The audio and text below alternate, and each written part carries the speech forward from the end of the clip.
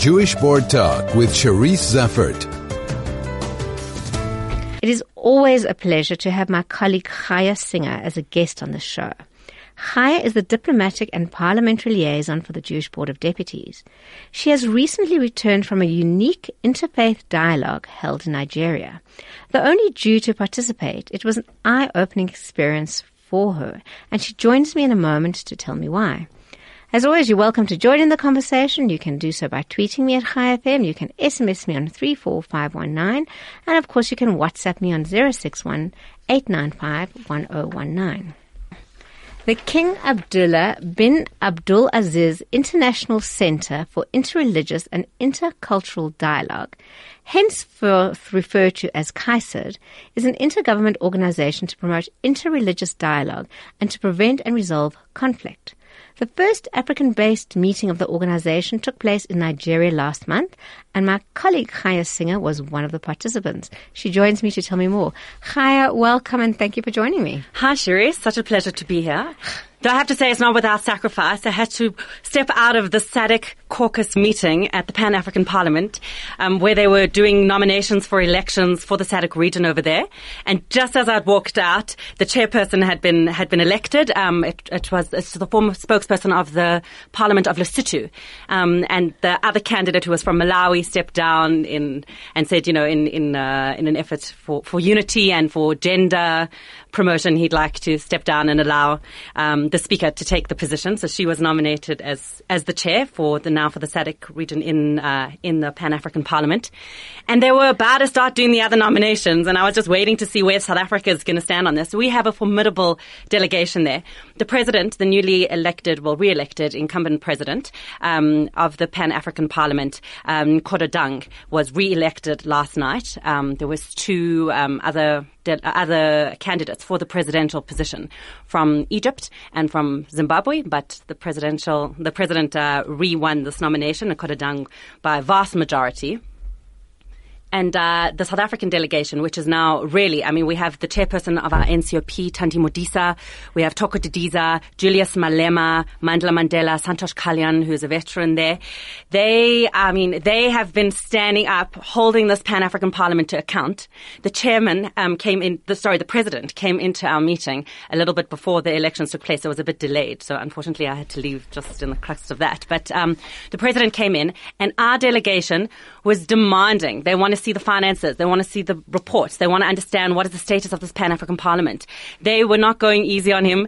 And just to see our South African delegates demanding this accountability from a Pan-African Parliament in a regional context, to see this, really the caliber of our delegation, I was so proud to be a South African. Well, that is a wonderful introduction, Chaya, and I'm particularly then grateful for you for schlepping out here back to do this interview. But we will return maybe to that Pan-African Parliament and the charmed life that you lead, kind of rubbing shoulders with the who's who in both South Africa, SADC, and of course in the international arena. But we have to take a break, so after the break we'll return to some of your glamorous life. Choose Chai. Chai FM. For tweets you can understand, www.chaifm.com/Twitter. Jewish Board Talk with Charisse Zaffert. And I'm talking to my colleague Chaya Singer, who was just telling me a little bit about where she's just been. And Chaya, of course, you travel South Africa, but it was the first time you've ever been to Nigeria. What was it like? Wow, Nigeria is huge. There are 190 million people estimated, and in the next 30 years, they're expecting there are going to be 300 million people living in Nigeria. I was only in Abuja, and unfortunately, due to the precarious security situation and other concerns, I was pretty much confined to the hotel for all 11 days.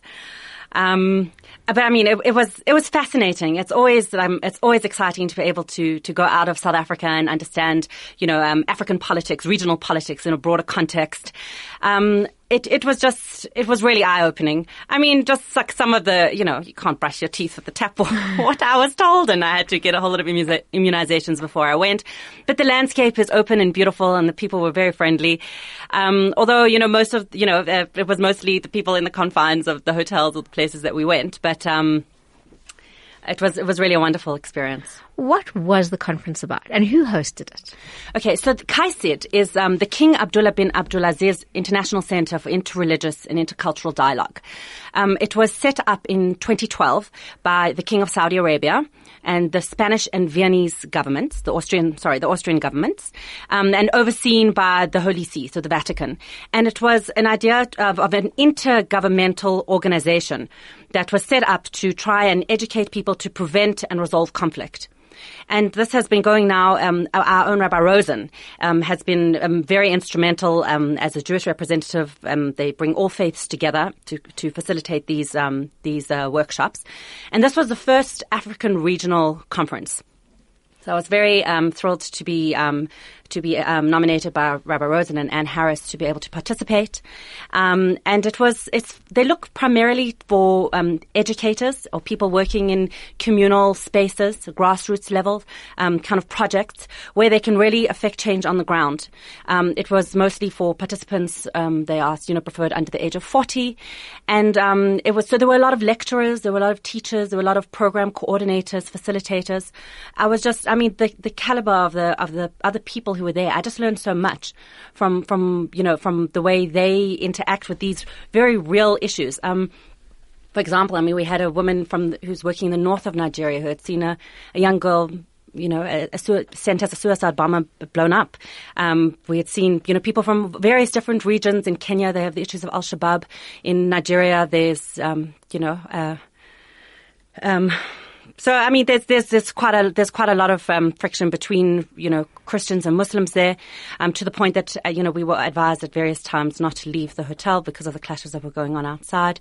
With there were local Shiite group clashing with the police.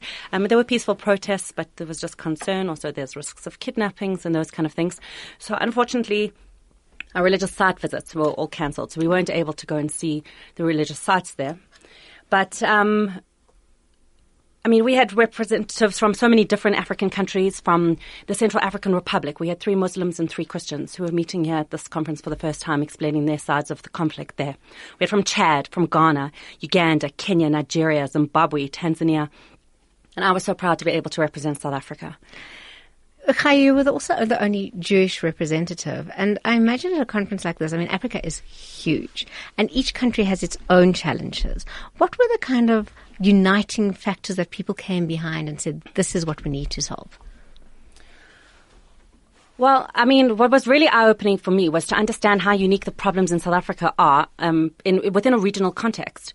I was really surprised. For us, my time I spent in Parliament and just, as a member of the Jewish community and our concerns as a minority community here, the tensions are so racially motivated over here. It's less, while, the Jewish Board of Deputies, our main mandate is to monitor anti-Semitism and, protect the civil and religious rights of the Jewish community. Just in a broader context, we have a country with such a rainbow nation constitution that really protects our religious rights and freedoms. In other countries, the conflict is really religious based, and race is not really an issue of contention.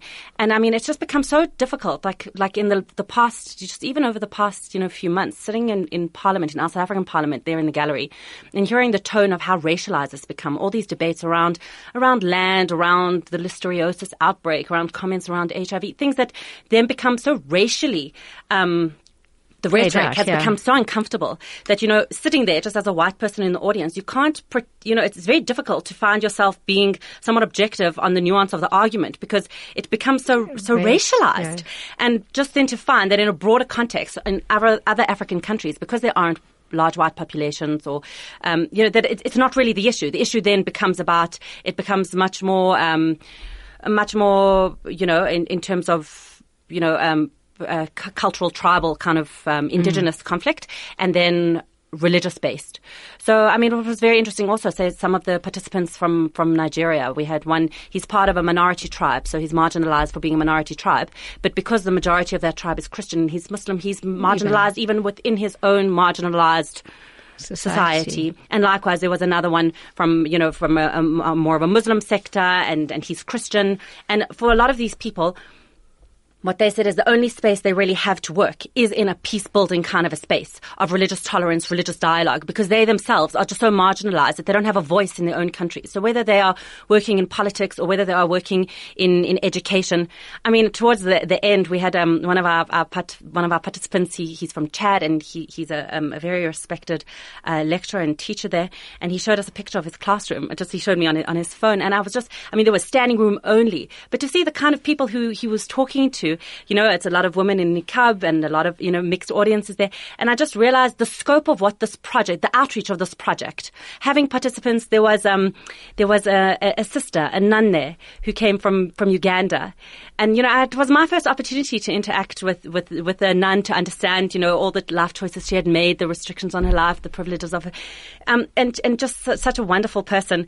And it was there was so much insight into, the kind of the environments that everybody operates in. And here we were all coming together, trying to be united by these founding principles of what is interreligious dialogue, what is this idea of getting beyond the stereotypes and the prejudices, and understanding that any one person comes with multiple identities.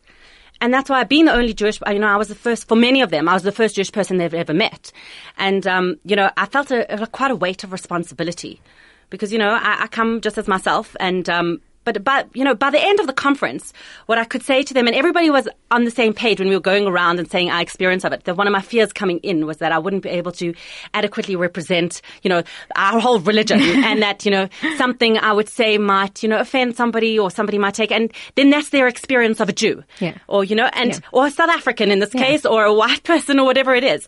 But by the end, I think we were all on that same page of understanding that anybody brings so many identities with them that nobody is one single, and that's a way of then trying to find points of commonality. And by the end of it, we were all really good friends, and we had all learned so much from each other. And all those, even profound language barriers of French and English, we had found a way to just really unite as a group. And that was a really meaningful kind of experience. Well, I'm absolutely delighted that you are our Jewish face, because I think you're very competent and capable of understanding Judaism from a whole bunch of different perspectives. So I'm very appreciative also that you were identified and chosen, that you did represent us, Chaya. But in our last remaining minutes, could you, maybe now that you've just come back from the Pan-African Parliament and you've experienced nationalism within within Africa, what role do you think the PAP has to play and South Africa has to play on the African continent?